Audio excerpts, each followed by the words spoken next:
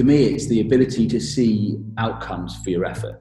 In TR, I can do something in the morning which fundamentally changes something in the afternoon. And it has an impact, it has an outcome, and it's normally a human one, and it's normally always positive. Welcome to the Watchword podcast, exploring life's big decisions and the factors behind them. In this episode, I talk to Richard Sharp. Richard is a former Royal Marine officer who had to leave the military after getting injured on operations. He then went on to work for an investment bank before realising that it wasn't for him. Since then, he's worked for Help for Heroes and is now the CEO of Team Rubicon UK, the charity that has led the way in supporting the NHS, emergency services and local authorities during the COVID-19 pandemic. Richard's reflections on purpose, the world of work and how we can contribute more are enlightening, and I hope you enjoy it. If you're interested in volunteering to support Team Rubicon, please visit teamrubiconuk.org. Also, you can find the Watchword podcast on Instagram and Facebook. Hello, Richard. Good afternoon. Thank you very much for joining me today. I really appreciate you taking the time. How are things going with you? Yeah, really great to be here. Thanks. It's a pretty busy time here in the COVID grip Britain, and obviously Team Rubicon UK delivering a lot in that crisis right now. So it's nice actually to take a bit of a break and come and chat to you about something else for a little while. Yeah, I mean, what's going on with Team Rubicon in the UK is pretty extraordinary. This crisis is, in some ways, you are running the perfect organisation to respond, aren't you? Yeah, I mean, I don't think we were ever expecting to do this work. I don't think the country was ever expecting a problem quite like this. You know, Team Rubicon UK is built really for international disasters. You know, we take military veterans and retrain them as humanitarians looking to get life-saving aid into the unreachable corners of disaster. That's what we do, try and reach the unreachable. But when we saw this crisis unfolding, working with government and doing mission analysis for them, it was clear there was a need for a quick pivot into this problem, because we could provide an immense amount of horsepower to solve the strategic problem, but also plug critical infrastructure gaps around the UK with teams of veterans, bolstering our grey shirts. So it's been a pretty frenetic 7 weeks, really. Yeah, and if someone is unaware of Team Rubicon, I guess as a whole, and then also Team Rubicon UK, how would you summarise the structure of the organisation? I mean, everybody was unaware of Team Rubicon until about 7 weeks ago. No one knew who we were in the UK. And now people seem to know who we are because of what's going on. But I mean, it's a UK charity. It was started in the States 10 years ago by a couple of US Marines, and we're the first international offshoot. And it's a UK charity built around repurposing veterans. So taking all that skill, all that experience that we learn in the military, and putting it to use again on the outside as a civvy. Because, you know, what I found when I left the Corps, I was a Royal Marine. When I left the Corps, it was fine for a bit. Then I started to miss the feeling of belonging to something important, something that mattered, and a mission. And this place is built around that. So it's a charity that provides relief in disasters, but of course it actually provides community and a sense of purpose to those of us that have taken our uniform off, but still have a desire to serve in that way. I think service is in our DNA. It's not necessarily a choice that we make. It's how we're built. We're built to belong to teams and deliver outcomes that way. And you've inflated your workforce at the moment. Obviously, it's largely volunteer dominated. What's the sort of structure in terms of permanent staff versus volunteers at the moment? Yeah, so when we keep the permanent staff tight and lean here, there's 11 full-time staff. In fact, we're just about to hire a couple more because the thing is just taking off like a scolded cat at the moment. We've got to put some full-time resource in there. So we're going to start hiring a couple of positions. Before the crisis, we had 1,000 trained, we call them grey shirts, 1,000 trained grey shirts, to various different levels, from domestic to international to responder. And then we had about 3,000 people just on the books that sort of signed up and not quite come forward.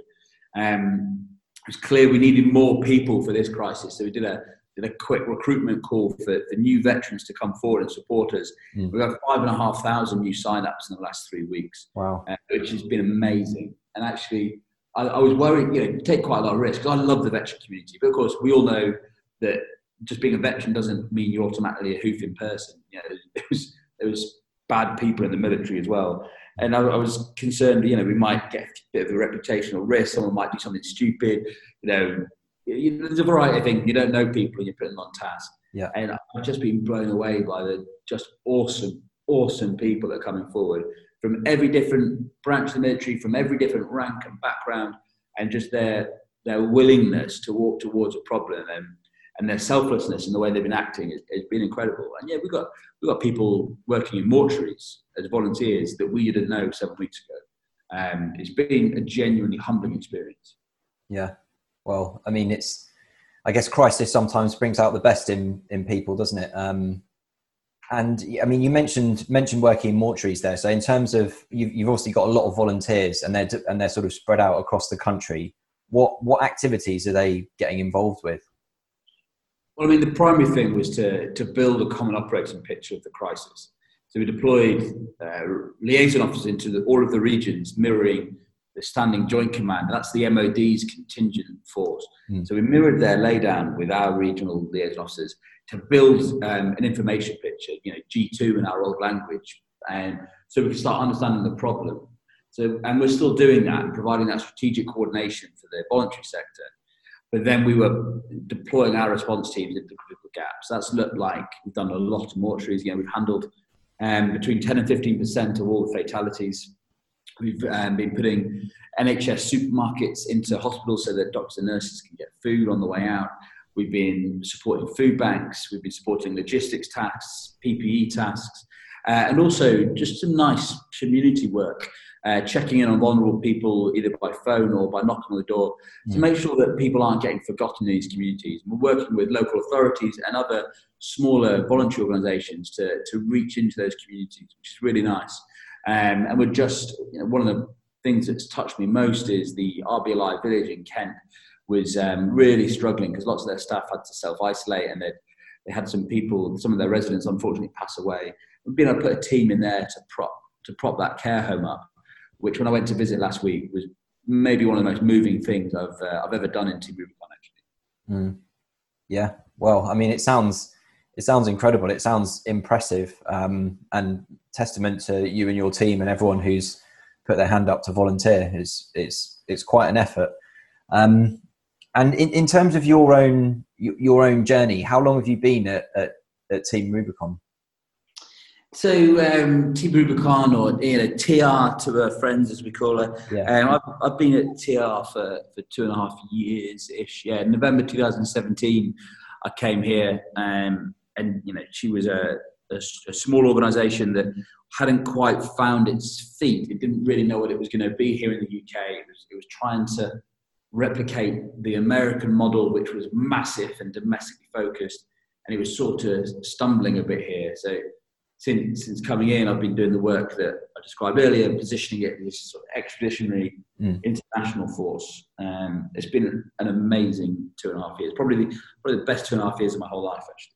Wow, that's awesome. And I mean, like you say, if your aim is to serve, and you have that urge, and it's interesting to sort of explore that and discuss it, because as we touched on when we were talking prior to the podcast, the reason that we're doing this is to assist people in planning their own path through life by listening to the experiences of others.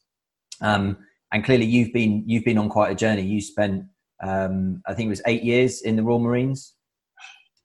Yeah, I joined the Corps in 2005, and I mean, I had a fantastic time in the Corps. Did a couple of tours of Afghan, did some fun stuff back here in exercise, and dearly love the Royal Marines, because it set me up for my life. I came from a small town in Cornwall called Penzance. I didn't really understand much about the outside world. It's quite a sheltered upbringing, and so the Corps, not only did it fulfill a childhood dream, I'd always wanted to be a Marine since I was 8 or 9. It also just set me up to be able to go and live this life that I'm living now. Yeah, it's interesting you're from Penzance, actually. Half my family's from Helston, which isn't too far away. Oh, no way, it was just up the road. Yeah. So that's great. I mean, there's a lot that we can talk about with regards to the military, and obviously we've done quite a few. Well, I say quite a few. We've done 13 or so episodes now, and there's quite a heavy military slant. But one of the sort of you've made a couple of really interesting transitions, and the first was leaving the military and then going into the professional world, the civilian world. How did you find that process, and what was your sort of approach to it? Yeah, so I mean, I think to understand that, the important thing is I joined the Royal Marines at 22, but without a degree and actually without any real A levels to speak of. I had just enough to qualify as an officer, and there was this gap in the Royal Marines recruitment for officers, completely by choice. I'm a bit of a jammy git like this, where I could promote at the same rate as my peers without a degree. Oh yeah. But I joined the Corps to stay in the Corps forever. I didn't have a plan beyond that. All I'd ever wanted to be was a bootneck. And then I got a bit banged up in Afghan in 2011, so I got medically discharged in 2012. And then all of a sudden, Civvy Street is racing towards me, and my ex-wife wanted to go back to London, where she was from. So I was like, okay, let's go to London. That's cool. I had a load of mates there. I spent quite a bit of time in Richmond with my mates when I've been serving. And so I was like, right, yeah, I'll go to London. And I knew nothing about the private sector, commercial. You know, I'd gone from being a rugby player in Cornwall to being a Marine to now Civvy Street racing towards me. And it was just a question of just getting after it on the networking trail, because my ex-wife introduced me to her old boss, who was a banker, and I turned up in a suit to see him, and I had my Solomon running day sack on. And I walked in, he was like, first thing, you got to ditch that backpack and get a breathing. And then he was like, so what do you want to do? I said, well, I want to work in the city. And he said, okay, what do you mean by the city? And this is Jen. And I was like, well, you know, London. He was like, right, well, that's not the city. The city means the financial district, yada, yada. So that's how green I was. And that's 100% Jen's story. But then I learned something from his conversation. He introduced me to two people, who introduced me to two people each. And I just relentlessly beat the networking trail, taking information from all these people. He kept introducing me to more people. And over the course of around 6 months, I started to sound more credible. So I'd go back from these meetings, massive imposter syndrome, do the research on what they just told me.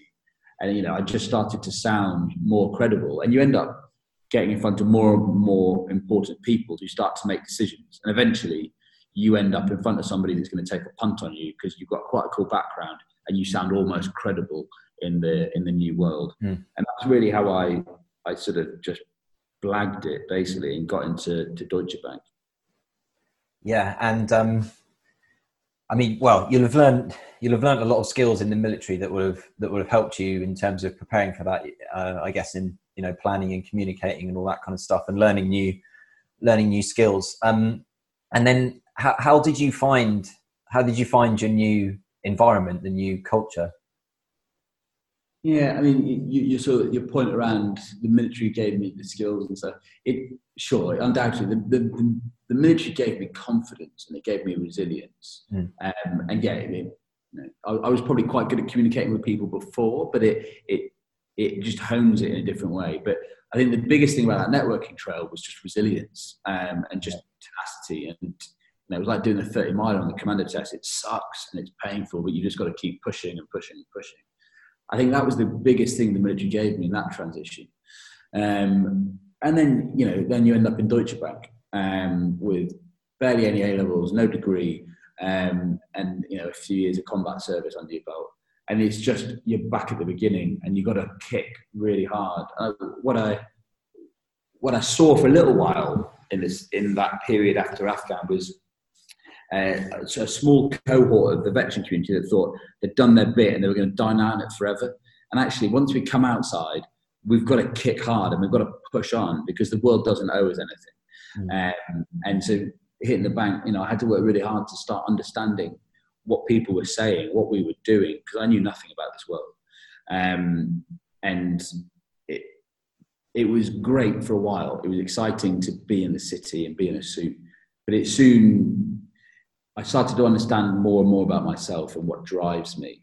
I'm quite reflective now, and I definitely wasn't when I was a younger man. But, you know, it became apparent I wasn't driven by the money and the status that banking could give me. I was driven by what I do, not what I get. And the culture of the place was starting to chip away at me. You know, there wasn't any real loyalty or friendship in the place. I come from the Royal Marines, where people would sacrifice themselves for each other, to a place where people would push you under the bus for a bonus, and that was grating away at me after a while. Yeah, it's interesting. I mean, in terms of resilience, that's a kind of reoccurring theme as well with regards to the people that we've spoken to. It's the ability to just persevere and hang in there, hang tough, and keep pushing through is one of the most valuable skills or assets that someone can acquire. And when you were there and you sort of realised that, you know, there's maybe a difference in values between the culture of that organisation and your own, what did you think in terms of your options? Like I've been on a few podcasts where people ask me for my approach and what recommendations I'd make to other people leaving the military. Like, I've never had a plan. I'm probably a really bad person to give advice, because I get up every day and I work really hard, and because I want to be good at whatever it is I'm doing. But I've never really got a plan much more than the week ahead of me. And it was the same in the bank. I was working really hard, and there was another bootneck on the floor, and he was actually my best mate. And we happened to go through training together and we ended up on the floor plate together at Deutsche Bank. And we'd huddle up each day, like, and just discuss work and actually have a bit of a drip together. But we were working very hard, and we were taking a lot of responsibility, because the cultural difference was most of the people around us were trying to shy away from responsibility because they didn't want to get blamed for anything, because it was such a sharp pit. Whereas we were like, well, no, we'll just get it done. So we would take responsibility, take accountability, and then we'd deliver. So we actually got promoted very quickly there. And you know, the banking sector was recovering from the 2008 crisis. There was still a very big hangover. Regulation was coming in thick and fast. And we were working through that quite well, because, you know, we were just solving problems on behalf of the bank and actually started getting exposure up to exco level. But I was clear in my mind after 2.5 years, 3 years, that I definitely wanted out of the financial sector. And actually, I wanted out of London, because being a country boy and definitely being one for the sea, London just didn't suit me. You know, I'm happiest in the great outdoors, be that the mountains or the sea. So I was starting to think that I wanted out. And like I said earlier, I could be a bit of a jammy git. A headhunter had approached me about 8 months previous for a job at Help for Heroes, which my wife didn't want us to move out of London. By the time they came back, my wife and I were starting to separate, and I didn't want to snap their arm off, but it was a great opportunity to go and be the executive officer to Bryn Parry, who founded Help for Heroes, move out of London and get down to the New Forest. And actually, I moved to Poole in the end, and that's what happened. So I made the jump then. Again, another massive leap. I didn't really know anything about charities. I didn't really know much about Help for Heroes at the time. I think I was actually in the anti-Help for Heroes camp, as there was a lot of people serving at the time were. But I just saw it as a great opportunity to get out of London and start doing something good for a community that I cared, you know, deeply about. Well, I think it's going to be reassuring for a lot of people that you didn't necessarily or don't necessarily have a plan or make a plan, because lots of people don't have one. So I think if you, I mean, again, another episode that we've had with a guy who left the military and went on to work for Google and other organizations like that, basically said, you know, take it one job at a time, especially with the speed of change. Doing that now, you know, I love what I'm doing. It's like the best thing I've ever done. And I have huge plans for this place. You know, I have this strategic direction for this place, and we've got a clear vision and we know what we're working towards. I don't know what I'm going to do after this. You know, I'm good at planning for my work, but not for myself. I just take it one job at a time, keep working hard. And, you know, if you're a good person and you're putting good out there, I think good comes. You know, I just think that's the way it happens. Yeah, absolutely. And so the transition to Help for Heroes, that obviously must have been, well, I'm assuming it's an organisation that suited you quite well. Yeah, I mean, I didn't know what to expect at the time. It's 2014 when I went there, so it'd been through the real boom years, and it was just starting to dip into a more steady state as the conflicts were dying down a bit.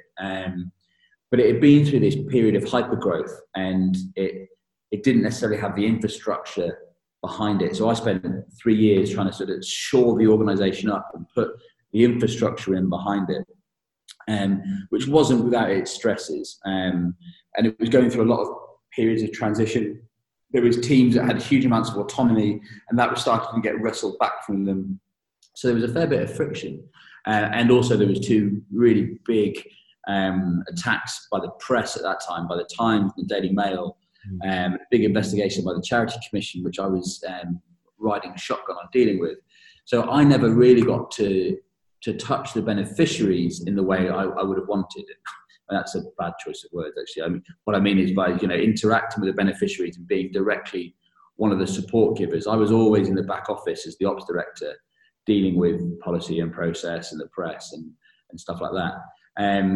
So I don't know if I gleaned the full rewardingness of it as I would have done, but it was a very different environment to the bank. I was hugely happy to be there during that period of time, and also from a selfish point of view, it started to afford me the life I wanted. I got to live in Poole and drive to work. I wasn't on the tube. I didn't have to earn all this crazy money to try and live in London.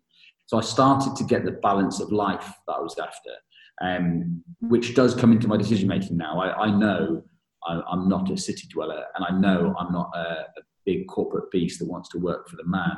And Help for Heroes was a big part of that learning for me.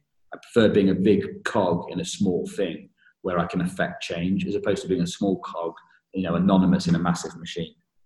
Yeah, that's that I'm sure a lot of people can relate to that. I mean, I myself certainly can. I think even in the military, there is, whilst you are a small cog in a big machine, it doesn't feel quite the same. I don't know what your reflections are. I think you do have a degree of autonomy and sort of, I guess, because the team is a bit tighter, it doesn't feel like you're in such a huge, meaningless machine, I guess. Yeah, because you're within a team of teams, aren't you? You're a big part of the team that you belong to. And the whole thing about mission command and trust and empowerment is brilliant in the military. So yes, in the grand scheme of the UK military, you're just one soldier. But actually, in your troop or your section or your fire team, you're a massive piece of that, and you have your own character and identity within it. So I don't think you feel lost in the same way, because you do get all that autonomy and responsibility in the context of your position. Yeah. One of the realizations that I had myself was that I wanted to have some degree of input onto the strategic direction of the organization, which only really comes when you have a small business or maybe medium size, or in your case a charity.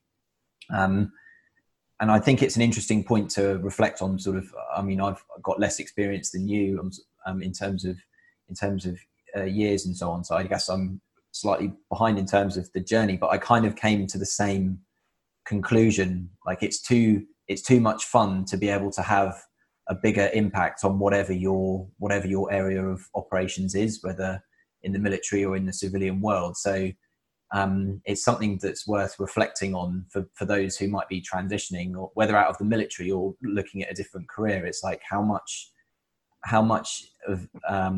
risk are you willing to tolerate, and how much of input do you want to have on the strategic direction, I guess. Does that make sense? Yeah.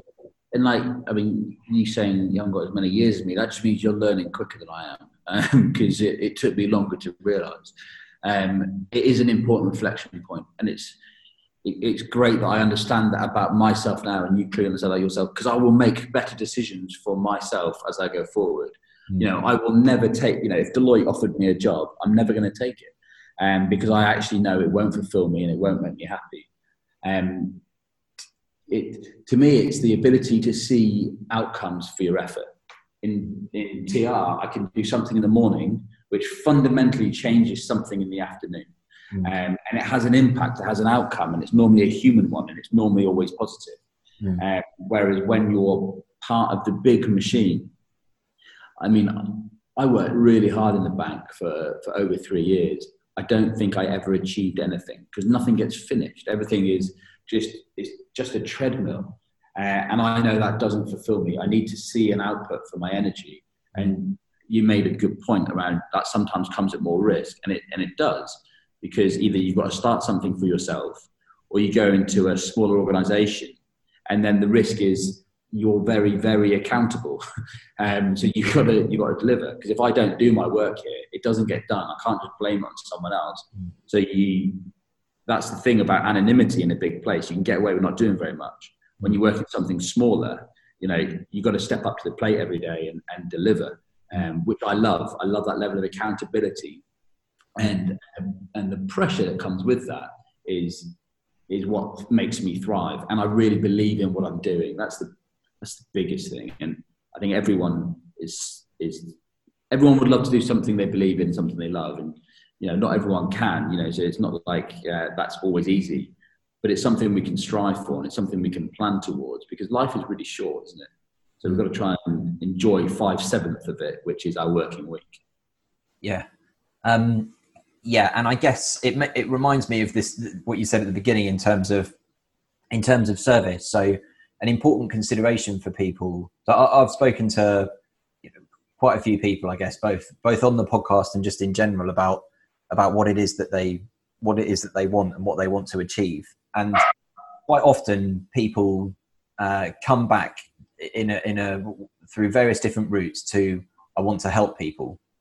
And I think that quite a large percentage of the population, or people in general, have this desire to help people, because I think we're kind of programmed that way to some degree. And certainly those people in the military community, and that's certainly the case, and lots of other sectors too. So I can imagine that getting into the position that you are now, your organization exists 100% to help people, which is a pretty powerful thing, because most other organizations exist to make money, which is neither a good nor a bad thing in itself. It depends on other factors, but yeah. I just think this is one of the reasons I was excited to talk to you, and excited to further distribute the good work that Team Rubicon UK does, is because it's kind of presenting this and saying, oh, by the way, in addition to all of the other options that we've explored so far, this is another one. And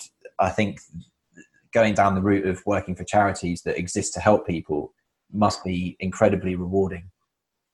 It is. I'm incredibly lucky to get out of bed every day, and I just can't wait to go and do my job, because I'm surrounded by a team who I love being around. They're my friends, they're not just my colleagues. I really love being here with them, and I love the volunteers that come and do the work that we do. But of course, that sometimes that's not what everyone can achieve. I know I'm very lucky in that. What's interesting for people listening to this podcast is Team Rubicon is predominantly for military veterans and emergency services people who are now doing another job. So you can come and do this as an aside to your job. It's a bit like being in the RNLI. You're out there doing your normal job on a bleeper, so you can get that level of fulfillment as an aside to your life. And the other thing is, when I was doing one of these with a guy called Dean Stott last week, and he was saying when he was leaving Special Forces, they get all these mega successful people come in and brief them about opportunities as a civvy. Of course, it's not always that easy. You often got to go through a lot of failure to get to the end state. And I am very lucky to be doing what I'm doing right now. It has not been without massive setbacks. And I've failed more than I've succeeded. And that's okay, because you end up, if you stay resilient, back to that thing like when I was networking, and you keep pushing and you stay the course, it does come right. But it's not always a quick fix. Yeah, well, it's quite refreshing for you to reflect on your time at the bank and just be completely open and honest about it, because but equally it also highlights to people that perhaps that time it wasn't time wasted. It was pretty well spent. It meant that your credibility was considerable. I'm sure you'll have learned an awful lot, and it will have stood you in good stead to progress up onto the kind of roles you're doing now. Yeah, like it's not something I loved, and what we did in the financial services, I'm not proud of it. I'm never going to get the Deutsche Bank tattooed on my shoulder next to my my Royal Marines tattoo. But it did transition me. It made me a full-blown civilian. And at the time, lots of people were saying, you need to get a big kite mark on your CV, a big corporate stamp to show you've transitioned. And when I left the bank, I was like, well, that was a load of nonsense. Actually, I could have done it another way. I look back, there is something in it, because TR now, this thing that I love and that drives me so much, brings together three parts of my background. It brings together the military, the bank, and the charity sector. And I get to funnel all that experience into something here. And having been at the bank did give me a big sudden grounding in the commercial sector. But it also showed, when I applied for these jobs now, I was, like you said, credible in that environment. So I'm not saying to everyone listening to this, go and try and get a job in a bank. I think there's better ways to do it for people leaving the military, because there is some similarities in most of us. We're all different, but there is some similarities.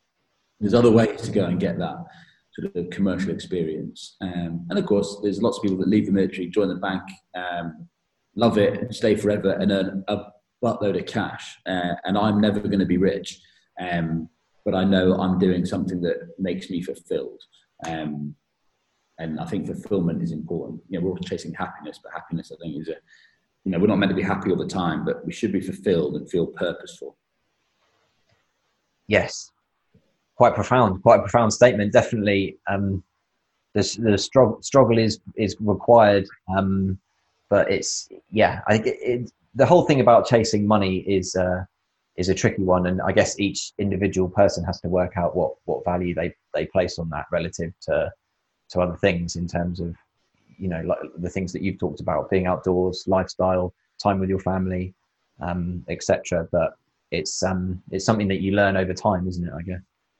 It is. And if I was, I can't remember how old I was when I left the Corps. I was about 30, 31. If I was 30, 31 again, and someone was saying, nah, you don't need the money, just go and do this, I probably wouldn't listen. I'd probably still go and make my own mistakes. We all learn that way, and that's fine. I think the message when I speak to people on the networking trail, when I'm helping people leave, is to stay reflective, so that they notice when they're not in the right place for themselves. Because sometimes we've got to go make our own mistakes, but keep assessing where you're at, what it is that's driving you, so that you don't just end up in something you hate for the rest of your life because you weren't looking left and right. Yeah. Well, yeah, and that's kind of one of the reasons that's led to this podcast starting, which started in March, the first episode in March, and then the subsequent 12 or 13 took place in April. So, we're going at high speed, but the aim is to help people, and it's sort of come from that reflection that you talked about myself. It's like, well, what can be done to produce content that will assist people in making their own decisions and planning their path through life. So it's awesome, really, to hear yours, particularly when you've now ended up at almost like the epicenter of response to a national crisis, really. And it's just sounds like a fascinating organization in terms of replicating what you have with regards to local government, and integrating and kind of replicating the military model, but using volunteers, which I guess you must be a bit more adaptive than the military as a whole in the current climate. Well, yeah, we're not governed by the same set of rules. We're entirely independent. We can be very agile, and the power of us is that we can work with them very closely, but we can also do things that they potentially aren't allowed to do for political reasons. So we have their level of skill. We don't have their horsepower, of course, and their funding and their infrastructure.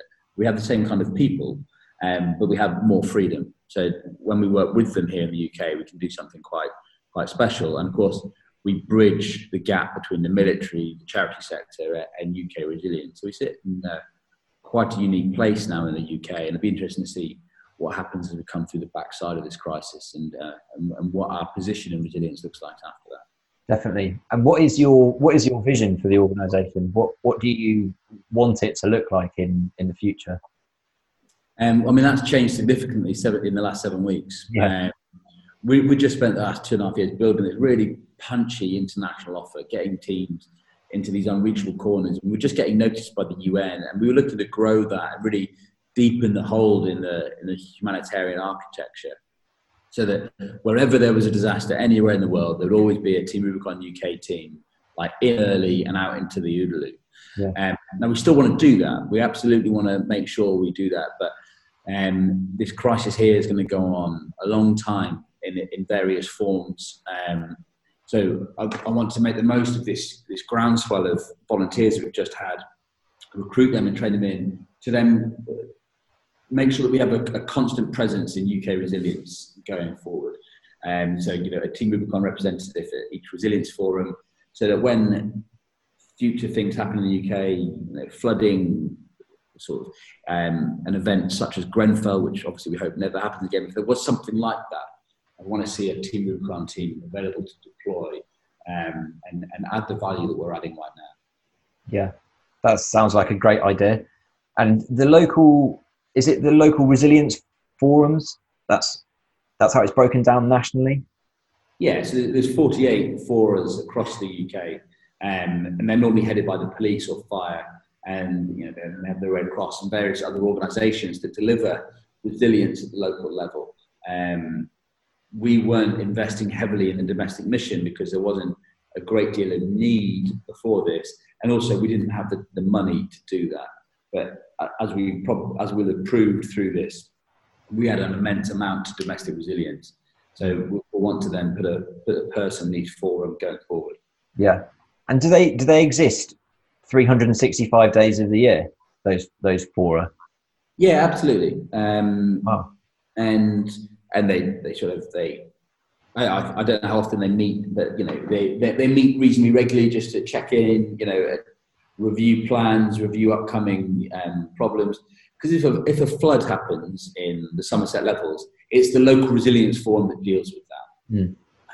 If there was a huge fire like Grenfell, it's the local resilience forum that deals with that. So that they're permanently there. It's just they don't sit. They're not together all the time because they've all got their own jobs. The police, the fire, the Red Cross, etc. So they're doing their normal business. They come together in the time of crisis, but it's an established mechanism, 365.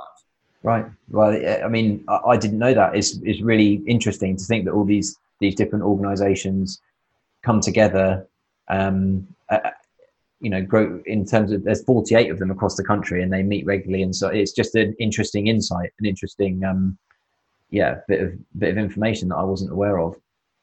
If we're potentially entering a period of the lockdown restrictions being eased, what impact is that likely to have on your team? Will it impact them? Do they get mobilised for a period of time, or how does it work? Well, it'll be interesting to see how the restrictions get lifted, because there's still going to be a huge amount of people shielded, and there's still going to be a massive, growing, vulnerable cohort, grown vulnerable through the crisis. But it means the volunteer resource will diminish as the need rises. So at the moment, through this part of the crisis, we've been deploying people for 2 weeks at a time because most of the tasks have needed mission-specific training and orders to go and deliver. So we wanted 2 weeks. What it'll mean as we go through this next period is, as we're doing more logistics and food type crisis work, we won't need that level of training. So we'll probably start we'll recruit more volunteers, and we'll let them do sort of a couple of days here and there. So they'll be able to balance it around work, hopefully. So we're going to have to adjust our deployment model as we come through this next phase. But I think it's going to be a problem felt across the UK, because the volunteer framework across the UK tends to be over 70 years old. Of course, they're vulnerable to COVID. Most of our volunteers, nearly all of them, are under 70, younger, more resilient, and some of them, quite fresh out of the military. So we'll have a big part to play as long as we can get enough that will come forward and balance it around their day-to-day jobs. Yeah. So you're very much still recruiting, still looking for new volunteers? Yeah, absolutely. and normally to join Team Rubicon, you go on the website and you sign up to come here for an induction weekend and then more training. But right now on the homepage at teamrubiconuk.org, there's a big button at the top. It says veteran sign up. So if you have served in the military, you can hit that button.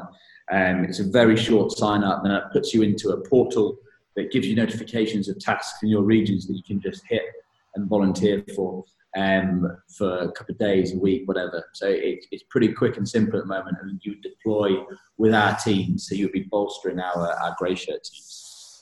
Wow, that's a pretty cool system you've got set up there. And I guess you must have. Do you outsource development to get that sorted? So you've got this sort of regional distribution network electronically. Yeah, we're still building it at the moment because we didn't have it 4 weeks ago. Yeah. So we got some funding from BlackRock to help us build it, and we've got one tech guy here, but like he says, he does everything with electricity that runs through it. So he fixes our phones, then he does our tech development. So it's mainly him with a couple of outsourced providers helping him. But we're very much putting the wheels on the car as we're driving down the motorway. And it's that portal's changing every day at the moment. Yeah, wow, it sounds exciting. Obviously, it's a very serious situation, but at least you and your team are making a meaningful difference. And like you say, you can play a part in the sort of business continuity of the UK in the future. It sounds like brilliant. Well, that's great, Richard. And so if people wanted to find out more about Team Rubicon and get involved and sign up, how would they do that? Just Google Team Rubicon UK and they can go straight through to the website. Yeah, Google Team Rubicon UK, or the website is www.teamrubiconuk.org. And then there's loads of stuff up there of our past operations, how to sign up. If you're a veteran and want to volunteer in this crisis, just hit that big button at the top. And then you'll be into that portal, and there'll be a chance to join us properly for training when this all settles down. But yeah, there's loads of information about what we do, how we do it, some cool videos, some cool thoughts. It's all on that homepage. Okay, brilliant. And also you're all quite active on social media across all different channels, aren't you? Yeah, Facebook, Instagram, LinkedIn are the three main ones we use at the moment, and there's stuff coming out there daily at the moment, keeping people up to date with what's happening on the ground, what our volunteers are up to. Cool, that's brilliant. Well, thank you very much for taking the time. I really appreciate it, and all the best for the coming weeks and months. Yeah, no, mega. Thanks for having me on. It's a pleasure. Cheers, Mark. Cheers. Take care.